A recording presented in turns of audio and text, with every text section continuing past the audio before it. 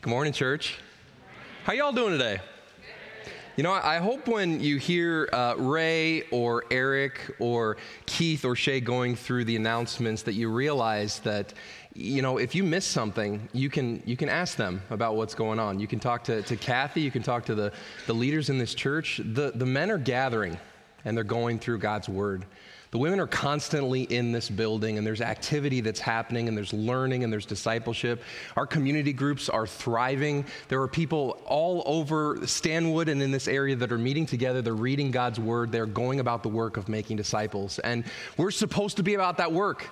We're talking about Christian maturity constantly, every single week, about growing in the image of the Son of God himself. And so as you are engaging on Sunday and you're hearing the different ways in which the church is engaging, I hope that you're taking notes so that you can be a part of it. Amen? All right. Hey, open your Bibles to Colossians chapter 3, verse 18. We're going to start there, and we're going to go all the way to chapter 4. And if you didn't notice, there's only 4 chapters in Colossians, so we are almost done. We're blowing through this thing. You know, if it's your first time joining us, we are glad that you're here. We want to welcome you today. This is week 9 of our series called Little Church, Big Christ. We're going to wrap up chapter 3 today by gaining an exciting understanding of what it looks like to be radically different in this life that Christ has purchased with his own. So why don't we go to him in prayer before we dive into this text today.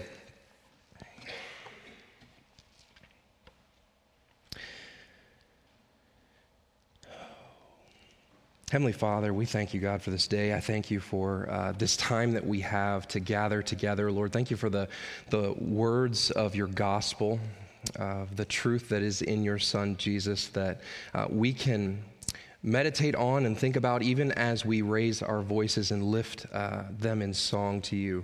Lord, thank you for the activity that's happening in our body even now, in which your love is being actively shown among the people of this church. And it's going out to the far reaches of not just Stanwood or Camino, but Lord, to Washington and to the United States and all over the world. Help us to be about that work. Help us now to focus in on the truth of your word. And as Brent was saying, Lord, would you be the guide in which we learn, in which we submit ourselves to your word, Lord, and which we grow to be more and more like you every single day. Jesus, would these words be glorifying and honoring unto you? We pray these things in your name. Amen. Let's go ahead and read Colossians chapter 3, verse 18. Starting in verse 18, I'm going to take us to the first verse of chapter 4. Wives, submit to your husbands, as is fitting in the Lord. Husbands, love your wives, and do not be harsh with them. Children, obey your parents in everything, for this pleases the Lord. Fathers, do not provoke your children, lest they become discouraged. Bondservants, obey in everything those who are your earthly masters, not by way of eye service as people pleasers, but with sincerity of heart, fearing the Lord. And whatever you do, work heartily, as for the Lord and not for men, knowing that from the Lord you will receive the inheritance as your reward. You are serving the Lord Christ. For the wrongdoer will be paid back for the wrong he has done, and there is no partiality. Masters, treat your bondservants justly and fairly, knowing that you also have a master in heaven. Now, we talked about this last week a little bit, about how Paul is building out these concentric circles. The first thing he did in chapter 3 was he told us that in Christ we are to put away sin, we are to put on Christ, we are to set our eyes, our affections, and our desires on the example of Christ in all things. And now Paul, on the eve of putting that in our ears and on our hearts, is going to challenge us by moving out to the next concentric circle and say, how do you view as a Christian the primary relationships in your wife or in your life, starting with your marriage and your relationship between parents and children, and then your relationship with your coworkers? Now, I have 2 thoughts as we enter into a really challenging passage. This is not to be dramatic, church, but I'd like to just say on the front end that Satan is waging war on the Christian home as we speak. It's not a war that he will ultimately win because he decisively lost it on the cross. But as Christ followers, we need to be prepared to face him. We need to be prepared to face our own flesh that is battling within us. We need to be prepared to fight that battle every single day in our homes. And so as we enter into admittedly very hard subjects today, I want to encourage each person in this room to humbly submit themselves to God's word. Every person in all of the relationship dynamics that we're going to talk about. Let's seek to see the unique and blessed roles that God is setting out for us that quite literally in Christ change the world. The second thing I want to acknowledge is that there's a lot of broken relationships in this room right now. There are people that have been harmed in the context of the safety that should have been safe in marriage and in family and in our labors. And so this passage is going to hurt some people as we naturally consider how we relate to each other and we consider the betrayal that we might have experienced in past relationships. And so while we are not able to speak to that hurt personally here and now, this text is going to challenge us to discover how we can navigate even the broken relationships according to the will of God, and to cling to the ultimate truth that our worth and our value is not determined by our relationships, but it is determined by our relationship with the bridegroom and with the good and loving Father and with the man we call our just master. No one in this room is alone. All of us belong to the Lord, and in him we have a family that God forged out of nothing. So in all honesty, in that context, we can do this together. It's going to be a lot of fun. It'll be good. Let's say it won't be a lot of fun, but it'll be good. I don't think it'll be fun. I don't know. All right. 3 types of relationships we have here today. Relationships that are redeemed in Christ, relationships that are being redefined by God in Christ. So let's start with the first coupling today in verses 18 and 19.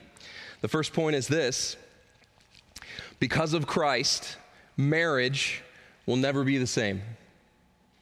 Because of Christ, marriage will never be the same. Now let's actually begin by going back to verse 17 of chapter 3, where it says, "And whatever you do, in word or deed, do everything in the name of the Lord Jesus, giving thanks to God the Father through him." Church, we know this by now, that Paul is continually creating bridges from one passage to the next. And so 17 is meant to help us unpack and think through everything we are about to hear.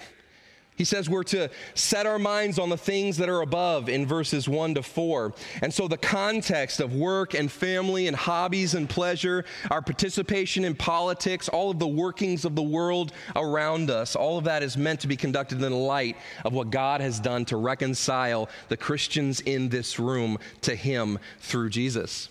And so in Jesus, we can seek to live life in his name. We can represent him. And here's the cool thing: we can be empowered to do so by his Spirit.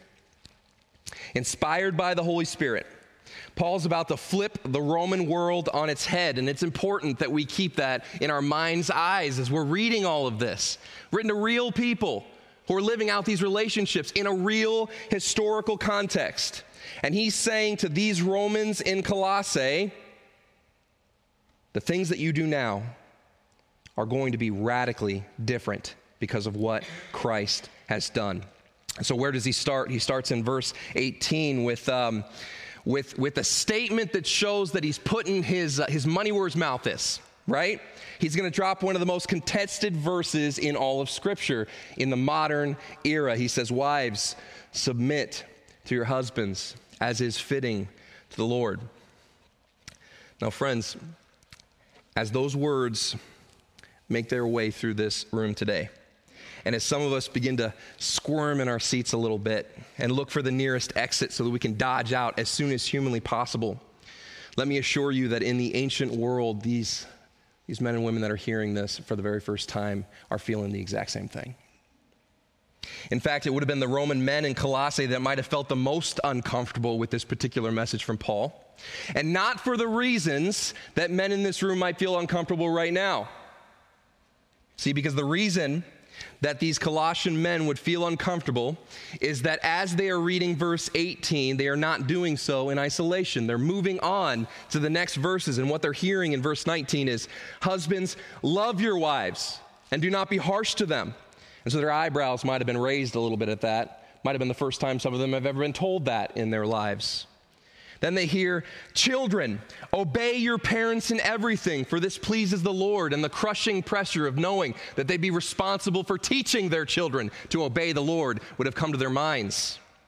Then they would have heard, fathers, do not provoke your children, lest they become discouraged. And at that point, their whole worlds are being flipped upside down, because the crushing weight of what they had never considered had been laid at their feet. The Colossian men in the room would have been very uncomfortable.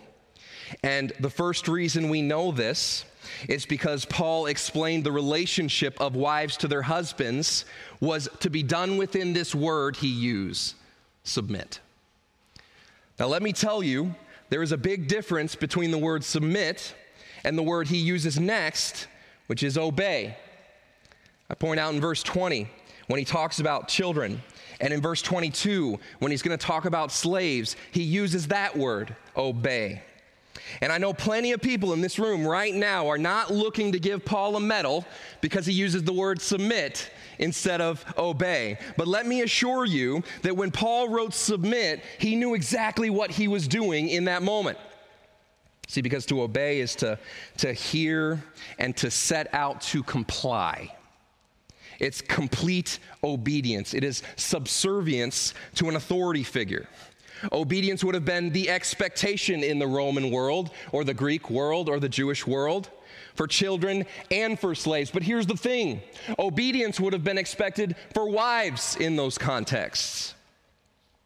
And yet, while Paul reaffirmed and encouraged the obedience of children and slaves in that day, with wives, Paul uses a very different word. He says they are to submit. Let's figure that out, church.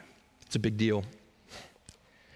To submit means to be subject to, but here's the thing, it means to submit oneself, not by compulsion, but willingly. Submission is not the behavior of a slave, and it does not take on the temperament of a doormat. In fact, submission is intentionally used in part to affirm and establish here for these Roman men that the wife was in no way inferior to her husband, that she has a different status in Christ. The equality of men and women had been established in the very beginning. Genesis 1, chapter 27 tells us that when God created man and women, he created them both in his image. And that equality was reaffirmed in Galatians chapter 3, verse 28, where he says, there is neither Jew nor Greek, there is neither slave nor free, there is neither male nor female, but you are all one in Christ Jesus. And so the first thing that these men in Colossae would need to wrestle with is that by the standards of God, they are to view, for maybe the very first time, the value of their wives as equal to their own. And to view their wives' humble, willingly compliance to the leadership and desires of the husbands within the lens of their submission. Submission is a choice that wives can now make, and it's a gift that they can now offer in Christ. It's an active work. We've been talking about this consistently, but it's written in the present tense, and that means that this is an instruction, a work that wives are instructed to put on constantly, a choice that they have to make again and again, even in circumstances where the marriage is growing and it's evolving, and you might just become weary of the person that you're married to. In Ephesians chapter 5, verse 22 to 24, Paul explains this a little bit more. He expands on it in a parallel passage. He exhorts wives to consider the submission of their husbands within this greater context of their submission as Christians to the Lord. They don't do it in isolation. Paul's telling them that it's exampled for them in the way that Jesus himself submitted to the will of the Father. What does it say in Luke chapter 22, verse 42? It says, as Jesus contemplated the command that he was given, the will of his Father to go to the cross, to die for our sins, it says, Father, if you're willing to remove this cup from me, Father, if you're willing, remove this cup from me. Nevertheless, not my will, but yours be done. And then again in Philippians chapter 2, verse 5 to 7, we're told that definitively, while Jesus submitted to the Father during his life on earth, he in no way was inferior to the Father. Have this mind among yourselves, it says, which is yours in Christ Jesus, who though he was in the form of God, did not count his equality with God a thing to be grasped, but he'd emptied himself, and he took on the form of a servant, being born in the likeness of men. He was equal with the Father. And yet Jesus submitted to the will of his Father for our sake, but also because he loved the Father and because the Father loved him. So in Christ, God is revealing his design for marriage that is restored from sin and what it is supposed to look like. And Paul is saying that an essential part of that design was that wives would willingly humble themselves to respect and to honor and listen, to nurture the leadership of their husbands. And in doing so, they would example the same behavior of love and respect that the one who rescued them in the first place displayed when he went to the cross. This design was meant to be enjoyable, church. And we know that because it's not written in isolation. Verse 18 is followed up quickly by verse 19, and the submission of wives is told to be done within the context of husbands loving their wives and not being harsh with them. Just as submission is to be carried out continually. Listen, church, love is meant to be carried out continually by husbands towards their wives. An active choice every single day to get up and to respond and to act in love towards their wives. Now, unfortunately, men, this is not a romantic love, okay? So for all of the men in here, we're just looking for the opportunity to gush all over their ladies. This is not it. See, this is agape. This is God's love. This is sacrificial love. This is the kind of love that Paul talks about in 1 Corinthians chapter 13, that we want to attribute to romantic love, but that was actually written within the context of God's love for us first. Love is supposed to be patient and kind. It's supposed to not envy or boast. It cannot be arrogant or rude. Love does not insist on its own way. It is not irritable or resentful. It does not rejoice in wrongdoings, but love rejoices in truth. Listen, love bears all things. Men, love bears all things. It believes all things. It hopes all things. It endures all things. And in verse 8, Paul lets us know that love has no expiration date. Fellas, that's the standard. God says it's non-negotiable. In Ephesians chapter 5, verse 25 to 27, it says, "Husbands, love your wives as Christ loved the church and gave himself up for her, that he might sanctify her, having cleansed her by the washing of the water with the word, so that he might present the church to himself in splendor, without spot or wrinkle or in any such thing, that she might be holy and without blemish." Now, how did Christ love the church, men? He died for the church. He humbled himself for the church. He loved his church.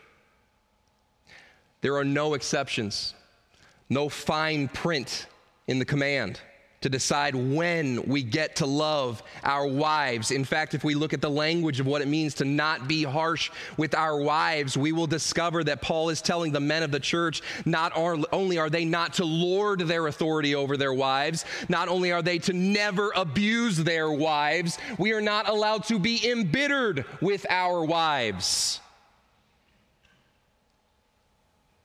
Men, the godly husband loves his wife like Christ loves the church. I love this quote. It says, the husband relentlessly avoids the temptation to resent his wife for being the person that she is, and he will actively put to death the temptation to become bitter or angry when she turns out to be, like him, a real human being and not merely the projection of his own hopes or fantasies. God said in Genesis chapter 3, verse 16, when he's talking about the curse that was going to tear us apart, in the context of marriage, he said, wives, your desire shall be contrary to your husband, and he shall rule over you. And when we heard that, and when we live that out, we understand that to mean that sin causes this dynamic in our marriage in which it becomes a competition, with wives subverting the authority of their husbands and disrespecting this God-appointed responsibility that he has to lead, and the husband in turn ruling and lording over his wife in a way that is selfish and totalitarian and tyrannical. And look at what Paul says that we have now in Christ, having been freed of our sins and living a life that puts him on daily. Wives, make the choice to submit to your husbands as is fitting to the Lord, in a way that honors Christ, in a way that looks to him and the example that he has. We get to respect and honor and cherish the man that you are bound to and follow him as he imperfectly follows Christ, even though he does not deserve it. And husbands, you get to love your wives. You get to choose not to be harsh with them. You get to love her as your sister in Christ. And listen to this, as the daughter of God. And you love her as God loved you. Love, respect, and unity. That's who you are in Christ, married Christian. In Christ, marriage will never be the same. That's our first point. Here's our second. This one is fun. It hits home. I'm just going to put that out there. We need help in this. It says verse 20 to 21, because of Christ, family will never be the same. That's the point. Because of Christ, family will never be the same. Paul moves on to Christian parenting, okay? And this is one of those things that our ears might perk up, because maybe we feel really solid in our marriage. Maybe we're in a place where we feel like that dynamic is being lived out well. And because it's in a place of health, we want to know, how is it that God wants us to lead our families faithfully, to raise our children in a way that would honor him? Well, look, Paul shows us. It says in verse 20, children, obey your parents in everything, for this pleases the Lord. And fathers, do not provoke your children, lest they become discouraged. Okay, technical notes. Here are the fun facts. Again, much like he did with the wives, in choosing to address children specifically, this is really fun. In giving them responsibilities and rights that they can grip when they are in Christ, Paul is actually allowing the gospel to redefine a cultural norm, to give value to children in a culture in which they did not have that value previously. See, obedience would have been expected in the Roman household, we said, and in the Greek and in the Jew, but there was a difference in Christ. Paul says that there is a reasoning now for that obedience, and there is a reciprocated protection that parents will give that is radically changed by God. The Greek word for children is tekna. It is a general term for children, and it is not specific to an age group. But in the context of this passage, it refers to any child that is still living in the home and that is under parental guidance. I hope that helps some parents in the room right now. Much like the command to wives and husbands, the command to obey is in the perfect tense, which means that this is an act that children again and again and again put on daily. Anybody seeing a pattern here? Putting it on daily, okay? And moreover, right here, Paul says, children are to obey in everything. Now, we know based on the context of all of Scripture that everything is limited to the commands that parents give that do not contradict God's word. And we also know that even Jesus knew in his ministry, he expressed that there would be times in which children would have to defy their parents in order to be obedient to God's higher call as a Christian. He said in Luke chapter 12, verse 51 to 53, "Do you think that I have come to give peace on earth? No, I tell you, but rather division. From now on, in one house there will be 5 divided, 3 against 2 and 2 against 3. They will be divided, father against son and son against father, mother against daughter and daughter against mother, mother-in-law against her daughter-in-law, and daughter-in-law against mother-in-law."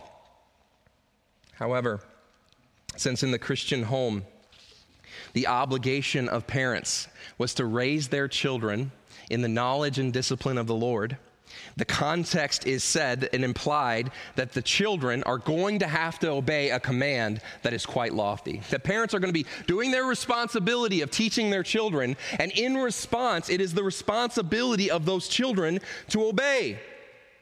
Listen, he does not say, kids, submit to your parents equally.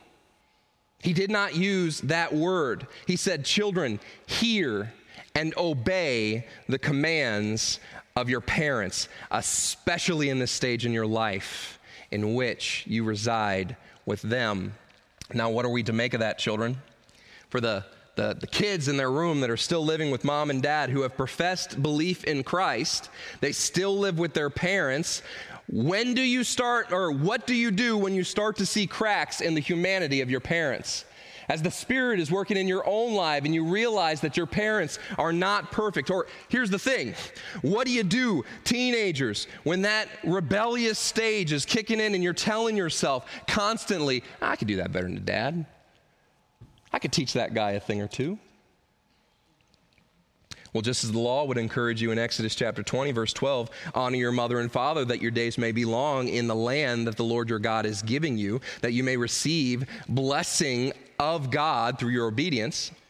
At the same time, in Christ, God is telling you to obey your parents because it is the will of God. And listen, it pleases Him. If you need a reason, your obedience pleases God. If you belong to the Lord, you can view your choice to obey your parents as a way in which you can actively take responsibility of reciprocating and passing on the love of God that He first gave you. Now, let's take a pause right there. This one is really interesting, this command. I already kind of hinted at it, but listen, let me ask you, how is a child able to obey their parents? How is a child able to obey their parents? They're taught to. By the power of the Spirit within them and by the active, proactive efforts of parents, they are taught to obey. They will be shown what discipline looks like. In Ephesians chapter 6, verse 4, it says, fathers, do not provoke your children to anger, but the reason why is different from our reason today. It says, bring them up in the discipline and instruction of the Lord. And so parents, just as your husbands would be wise not to point to verse 18 when deciding who gets the remote tonight, or wives, it would be very good of you not to weaponize verse 19 when come Christmas time, those real soft jammies hit the shelves. They're good. I like those jammies. I figured you guys would laugh at that, but whatever. No worries. Parents, don't lord verse 20 over your kids if you're not taking the time, if you're not devoting the energy consistently and faithfully to teach your children what it looks like to obey God's word. Discipline and instruction are the essential elements that children require in order to be obedient to both you and to God. And so we cannot abdicate that role in teaching our kids. And this means we have to do it when it's hard. Parents, this means we have to do it when there are long, miserable nights revisiting the same old sins again and again. It means we have to choose actively to get up when we are tired and address the sins of our children in the moment and with the type of sober force that will ensure that they understand both the consequence and the severity of sin in their lives. That is the call that you took as a parent. To that point, it would be really appropriate for us to look at the next verse. Verse 21, it says, "Fathers, do not provoke your children lest they become discouraged."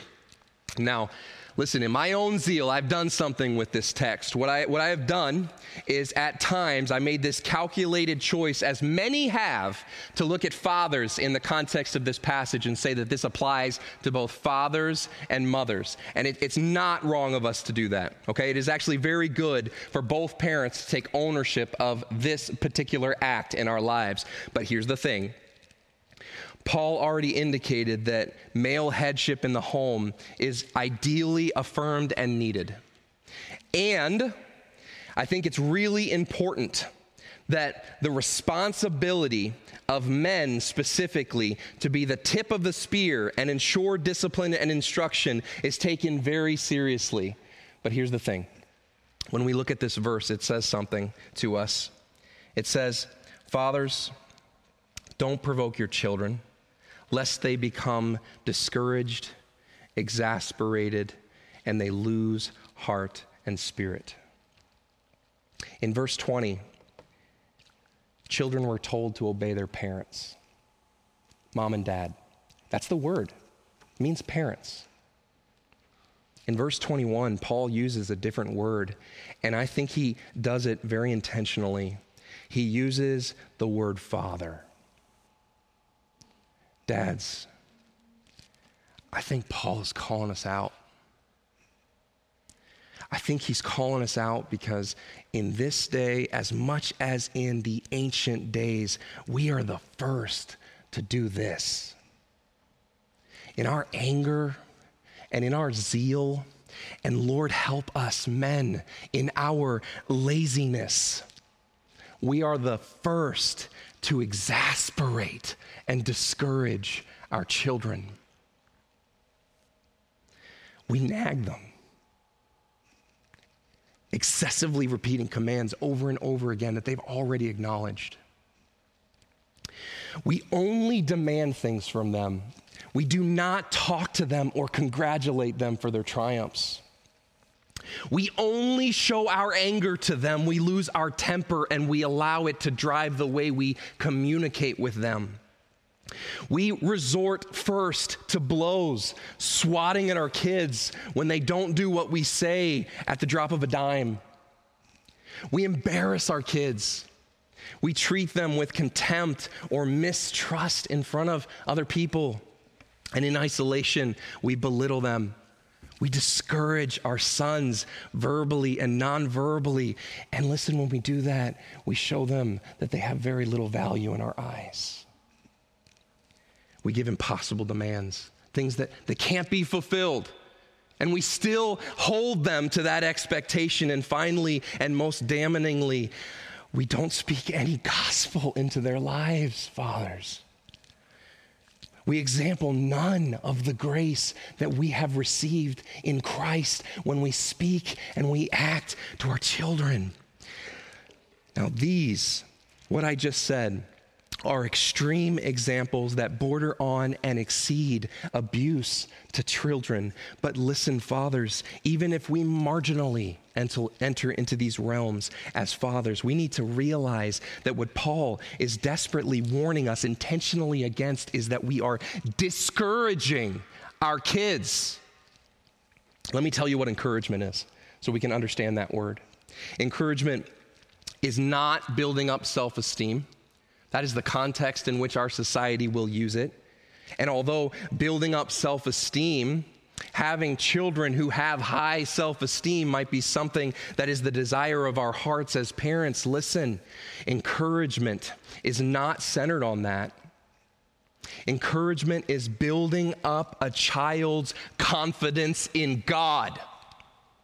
It's helping them have courage and confidence and security in their heavenly Father. And so the terrible warning of Colossians chapter 3, verse 21, if we fail to see it, is that if we fail to rely on the knowledge and discipline of the Lord to guide us in the way that we teach our children, fathers, we run the risk of disheartening them so severely that we damage their capacity to trust in, to have confidence in, to have courage in the truth that they have a heavenly Father who loves them and who values them, and who gave everything so that your kids would be with them. Fathers, hear me and join me in this, in contemplating the crushing reality of this command right here. Will you hear me when I say that your words have power and authority in shaping the eternal destiny of your children, in building them up and in tearing them down? Will you hear me when I assure you that God expects more of us now? That in Christ, God expects and He commands a higher standard for our discipline that would not be conducted arbitrarily, lazily, haphazardly, or without sobriety. We cannot abdicate here. We can't yield in this battle as our children are being sanctified every day. We cannot retreat in the face of the onslaught being waged against the hearts and the affections of our children. We have been called to engage. We have been called to defend. We have been called to love and to protect our children. Fathers, encourage your children in the gospel. Know God's word. Start there. And example the gospel in your words and in your deeds to your children who are always watching and who desperately need you to teach them how to obey. Will you do that, dads? Are you going to accept that challenge with me today? That's the call. And children, you are to respond in honoring them, not because of who they are, but because it pleases the Lord. Because of Christ, marriage will never be the same.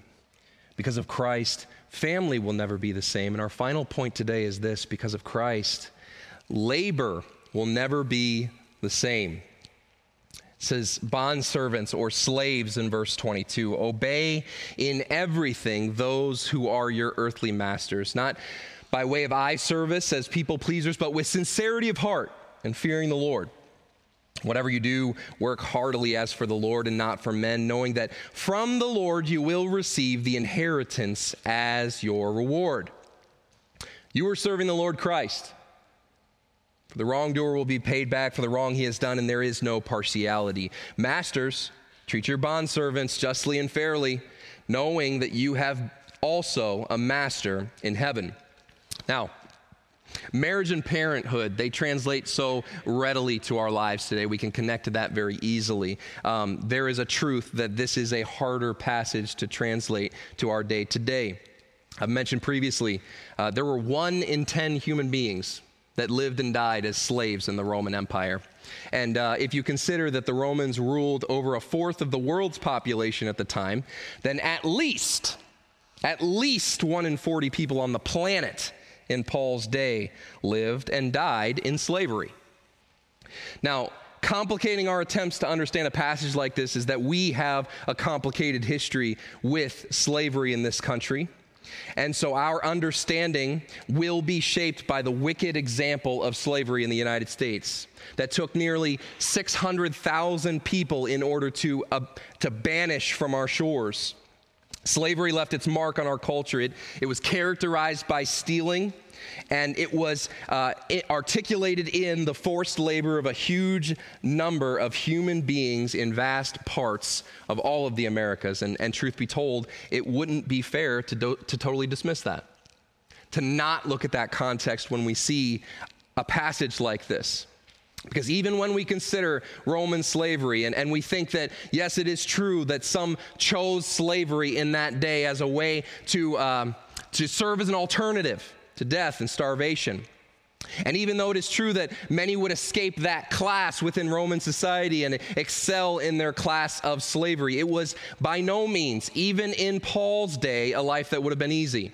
And there is a strong possibility, even based on this text, that there was abuse by masters. So many found themselves forced into slavery as the result of war and kidnapping and a number of other factors that were not their choice. And listen, Paul knew this, and the apostles knew this, and they wrote this in that context. And this very well might be, for example, why in 1 Corinthians chapter 7, verse 21, Paul encourages slaves, if you can gain your freedom, avail yourself the opportunity. Do it. So what do we do with a passage like this? As we close our time together, what is the Lord attempting to teach the church of Colossae in this passage? Well, the first thing we need to know, we need to acknowledge, is that Paul does not endorse the violent overthrow of slavery. He doesn't instruct slaves to rise up in that moment and seek a type of justice for themselves on this earth. See, instead, Paul instructs the church to consider both slaves and masters of that day, the greater context of the change that Christ brings to every relationship, including relationships that were not by choice. And how do we know that? It's because when Paul describes the conduct of slaves and masters, in every case, he always requires them to remember there is a greater obligation that they have in God because of Jesus.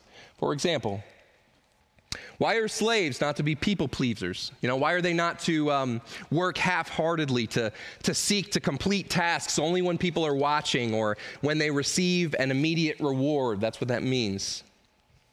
Well, Paul says it's because devoting themselves to their work half-heartedly or selfishly would show no reverence or fear for the Lord, who has called all people universally to have a full-hearted human life. Even if they're going to be treated like animals or worse, Paul is implying that God calls even slaves to regard themselves fully human and to relate to God and man accordingly. He goes even further when he's talking in 1 Corinthians chapter 7, verse 22 to 24. He says, "Live as you were called, slaves. For he who was called in the Lord as a bondservant is a freedman of the Lord. Likewise, he who was free when he was called is a bondservant of Christ. You were bought with a price. You do not become bondservants of men. So brothers, in whatever condition each was called, let him remain with God." See, a slave's Christian conduct was to bring glory to God, even in the potential where they would receive oppression and abuse.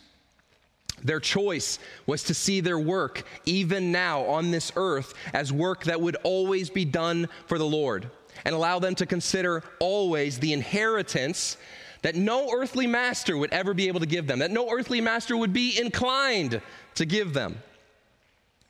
Verse 24 says something fascinating. It says, "You are serving the Lord Christ." There's no punctuation in Greek, and so our ESV translation has a little period there. Some people think it should be an exclamation point, that Paul is screaming that out to these people who need to know desperately where their identity is, who would have the greatest risk of losing that identity because they don't own themselves. He says, "You are serving the Lord Christ." So no matter who owns you on this planet, what that means to your rights and privileges on this earth. In Christ, you have freedom of knowing that you have only one true master who rescued from the eternity or from an eternity of death in slavery to sin, and who will one day present you equally to the Father, as he will the rest of his sons and daughters. And so he says to the slaves of this day, your conduct now is an example to your earthly masters, whether they are just or unjust, of what it looks like to belong to God, who will ultimately judge both the wicked slave and the wicked master with impartiality. Now here's the thing, what does Paul say about masters in this dynamic? He says, masters, treat your slaves justly and fairly, knowing that they also have a master in heaven. The masters also have a master in heaven. Masters are told by Paul, listen, you might be the master here on earth, but you are not the master of your own life. Ultimately, whatever status you have in this planet when Jesus rescues you, you are ultimately, as Paul describes himself in Romans, a slave, a doulos of Christ. And we ought to be reminded that as we undertake greater and greater responsibility on this earth, that every single person will be accountable to their master. All have been put under subjugation to Jesus. All will ultimately answer to him. And so Paul reminds masters, listen, humble yourself and tread lightly. Now, church, to my knowledge in Christ, there is no one here who is living as a slave. And there are no one among us that is wielding ownership of another human being. However, there is a principle in this text that we can derive and apply to our own lives. See, we can all see that all of us are called to labor for other human beings and organizations during the course of our life. Perhaps every single day, we have to submit ourselves again and again and again to obey our earthly masters. And many of us in this room are going to be called to do that same task while taking on responsibility progressively for more and more human beings, to lead them well and to wield an enormous amount of power and influence over other people's lives. And so the lesson of the master and slave relationship found here will be lived out in how we choose to live out those relationships. God's going to challenge us every single day to be salt and light, regardless of what our economic status is. And if so, we are going to find ourselves in situations where when work seems thankless and worthless and oppressive, the text is going to remind us that we ultimately serve at the pleasure of our Heavenly Father and of the Lord Jesus Christ. And if we do wield authority on this earth, if you have employees that are working under you, even now, we are reminded today not to take your authority for granted, but to see the opportunity God has given us to entrust to us people who are required to see his grace and his love with which he has treated us. In Christ, our relationships are radically and irrevocably different, church. Doesn't matter if it's marriage or parenting, if you are a child, a slave or a master, invested in your labors, whatever the case may be, God is telling us that we're supposed to be different. And so let's consider a couple of things as we close our time today. There's a lot of opportunity for this first one. If there's any arrogance in our walk today, in how we are living out our marriages as wives and husbands, or our family dynamics as parents or kids, how we are going out in the workplace, if we are living a daily walk that is showing arrogance, then the lesson of today is that we need to shed that immediately. In the language of chapter 3, we need to put that to death. Every example of relationship is saturated, all of them, in self-denying love for other people. And every single one of those relationships is saturated in self-denying love for people that are unworthy of that love. In Christ, we've been given freedom. We can love, we can submit, and we can obey regardless of how others treat us. Second thing we can be reminded of today is that our primary concern in Christ is our vertical relationship with Christ. Did you notice that he says, in the Lord or in Christ constantly throughout this entire passage? Our primary concern is supposed to be centered on the relationship that will be the ultimate determiner in all of our horizontal relationships. God comes first in our lives, in all circumstances. And because God comes first, we can put the people around us, and insufferable as they may be at times, before ourselves, constantly and persistently and relentlessly and repentantly. And the final thing we can take away from our text today is that we need to identify the people around us that are doing this well. In these relationships, listen, there are many people in this room right now that have the desire to put on Christ, and you've been driven to his word, and you're reading this text today, and you're understanding what I'm saying, and you just don't know what it looks like practically in the world around us. Well, church, look around.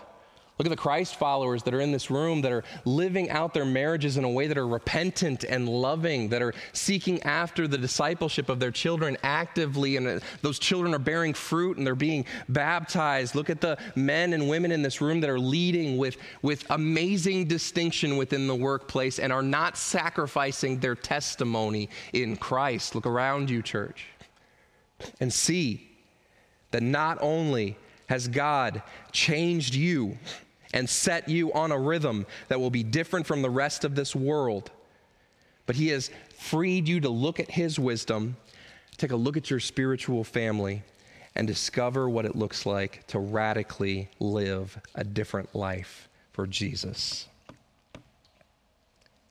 Because of Christ, nothing will ever be the same.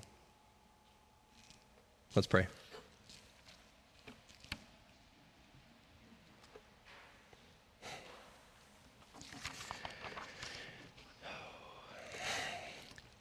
Heavenly Father, we thank you, God, for who you are and what you have done. Lord, your word testifies to the truth that we were slaves to our trespasses, to the sins that had a grip on our hearts. And for everyone in this room that belongs to you, Lord, we have been liberated to a life in which your example is the pinnacle of what we would desire in our hearts, what we would seek after daily. Lord, thank you for the cross. Thank you for your salvation that changes everything. Lord, thank you for the work that you are actively doing in our hearts to make us more like your Son, Jesus. Father, would you, in this room, convict hearts that do not know you?